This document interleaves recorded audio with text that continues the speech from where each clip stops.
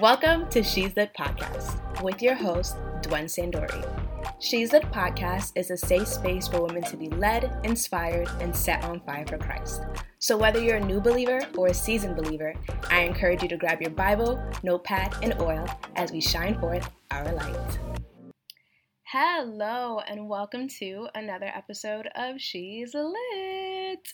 So honored to be sharing this profound word with you. So I pray that it blesses you as much as it has blessed me. So at the top of the year, I participated in a 21-day fast with my church. The aim was to guide us on a transformative journey towards renewed vision and purpose. While fasting, the Lord led me to read the book of Isaiah, when I found myself marveled over chapter 6, verses 1 to 10, and it reads, this is the NLT version, by the way. It was in the year that King Uzziah died that I saw the Lord. He was sitting on a lofty throne, and the train of his robe filled the temple. Attending him were mighty seraphim, each having 6 wings. With 2 wings they covered their faces, with 2 they covered their feet, and with 2 they flew. They were calling out to each other, Holy, holy, holy is the Lord of heaven's armies. The whole earth is filled with his glory. Their voices shook the temple to its foundations, and the entire building was filled with smoke. Then I said, it's all over. I am doomed, for I am a sinful man. I have filthy lips, and I live among a people with filthy lips. Yet I have seen the King of Lords of heaven's armies. Then one of the seraphim flew to me with a burning coal he had taken from the altar with a pair of tongs. He touched my lips with it and said, see, this coal has touched your lips. Now your guilt is removed and your sins are forgiven. Then I heard the Lord asking, whom should I send as a messenger to this people? Who will go for us? And I said, here I am, send me. And he said, yes, go, and say to this people, listen carefully, but do not understand. Watch closely, but learn nothing.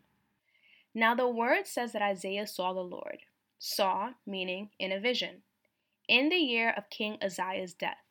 So naturally I asked, who is King Uzziah, and why is this mentioned? Uzziah, whose name means the Lord is my strength, is found in 2 Chronicles 26. It states that King Uzziah was the king of Judah who fought successfully against other nations, which led his fame and strength to grow tremendously. But by verse 16, we see that King Uzziah's pride leads to his demise. Now at first I assumed that Isaiah specifically received the vision in the year King Uzziah died because his death would be the catalyst for Isaiah's ministry, which would make sense, right? When one door closes, another door opens. But, interestingly enough, Isaiah's ministry began prior to the year of King Uzziah's death, which means that Isaiah was already operating in purpose before the Lord gave him this vision, before he was given the opportunity to answer the call. Now what's even more interesting is Isaiah's encounter with the Lord. The Lord causes Isaiah to see this vision. He allows Isaiah to experience this encounter. But when we get to verse 8, the Lord asks, who will go for us? Why would the Lord ask who would go for us if Isaiah is clearly there? And we know the Lord is aware of this because in verse 5 to 6, Isaiah announces that he is a man of unclean lips, meaning he is unclean to be in the presence of the Lord. And after announcing this, a seraphim touches his mouth with burning coal, cleansing his sin. Verse 5 to 6 reads, then I said, it's all over. I am doomed, for I am a sinful man. I have filthy lips, and I live among a people with filthy lips. Yet I have seen the King, the Lord of heaven's armies. Isaiah being there was no accident. It's like you call a moving company, and when they arrive, you ask, who's going to move the furniture? That would be silly, right? And then it dawned on me. God is not going to force you to do anything. All he will do is ask, and it's up to you to decide whether or not you want to follow. And after the Lord asks, whom should I send as a messenger to this people, who will go for us? Isaiah responds, here I am, send me. He is first given a vision, then he is given a choice. Remember earlier when I stated the aim of the 21-day fast was to guide us on a transformative journey towards renewed vision and purpose? The irony, right? This is what the Lord was saying. If you are actively seeking him for vision and direction, if you are desiring His will for your life, if and when you get the call, please be prepared to be like Isaiah, ready and willing to say, "Here I am, send me." Be like Isaiah, ready and available to take the call. Is it possible that you are waiting for the call from God, when in fact He's waiting for you to make a move? The fact that Isaiah was already in ministry shows that he had already decided to make himself available to serve the Lord. Making yourself available to serve the Lord means that you will intentionally commit to and protect that time. Or is it possible that you are like Isaiah, operating in purpose, waiting for your call from God, but He's taking too long? Now you're uncertain if you're even operating in purpose. I was watching Better Together TV, the message entitled, "Whatever God orders, He pays for." I would encourage you to listen if you haven't. When Joyce Myers mentions that she had already made herself available to God, leading Bible study, handing out tracts on the street, and working in church. She wasn't trying to find anything.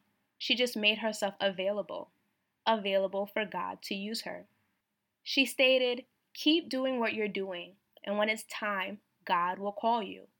And that is exactly what Isaiah was doing.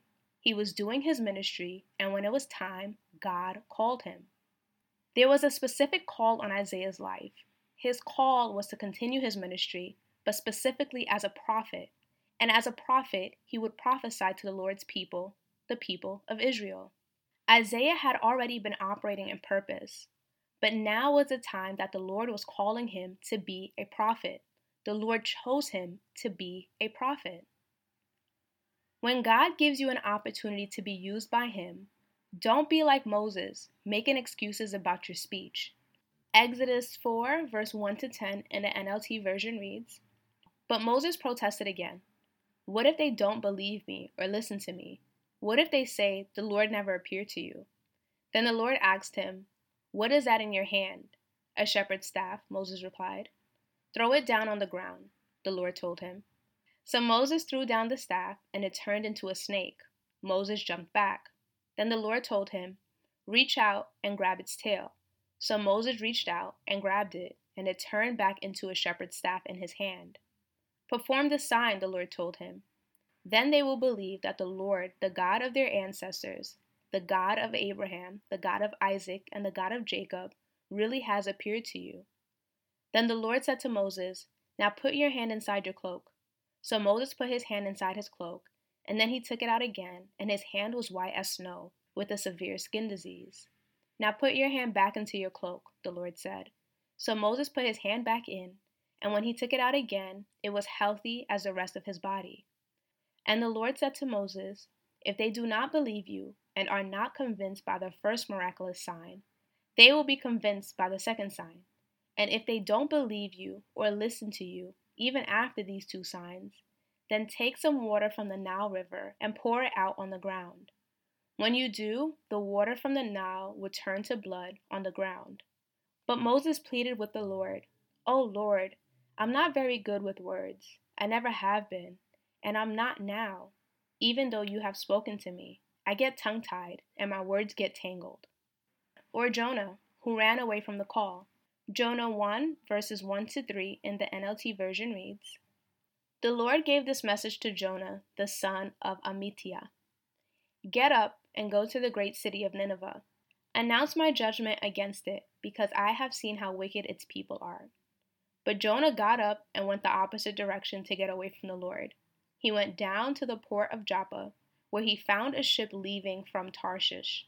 He bought a ticket and went on board, hoping to escape from the Lord by sailing to Tarshish." Or Barak, needing someone to go with you because you do not believe that the Lord is with you. Judges 4, verses 1 to 8 in the NLT version reads, "After Ehud's death, the Israelites again did evil in the Lord's sight. So the Lord turned them over to King Jabin of Hazar, a Canaanite king. The commander of this army was Sisera, who lived in Harosheth Haganim. I'm sorry, guys. That was completely butchered. Sisera, who had 900 iron chariots, ruthlessly oppressed the Israelites for 20 years. Then the people of Israel cried out to the Lord for help. Deborah, the wife of Lapidoth, was a prophet who was judging Israel at the time. She would sit under the palm of Deborah between Ramah and Bethel in the hill country of Ephraim, and the Israelites would go to her for judgment. One day she sent for Barak, son of Abidmoen, who lived in Kadesh in the land of Naphtali. She said to him, "This is what the Lord, the God of Israel, commands you. Take out 10,000 warriors from the tribe of Naphtali and Zebulun at Mount Tabor, and I will call out Sisera, commander of Jabin's army, along with his chariots and warriors, to the Kishon River. There I will give you victory over him." Barak told her, "I will go, but only if you go with me." Now is the time for us to stand on business. No excuses, no attempts to persuade God to use someone else, or downplaying the abilities He has graced you with. We are answering the call. So I leave you with this question. When God calls you to the next phase in your walk, will you be like Isaiah, stating, "Here I am, choose me"? Or will you make an excuse? It's time to decide. I pray that you continue to seek God in all walks of life. He sees you, He's with you, He loves you, and He cares. God bless. Thank you for listening. I hope you enjoyed today's episode. And if you feel led, please follow and share for more. To further support this podcast, please download the Alive Podcast app available on both iOS and Android, and be sure to subscribe to my show. She's Lit Podcast can be found at She's Lit Podcast on Instagram and TikTok. Feel free to follow and DM with any topics or questions. I'd love to stay connected.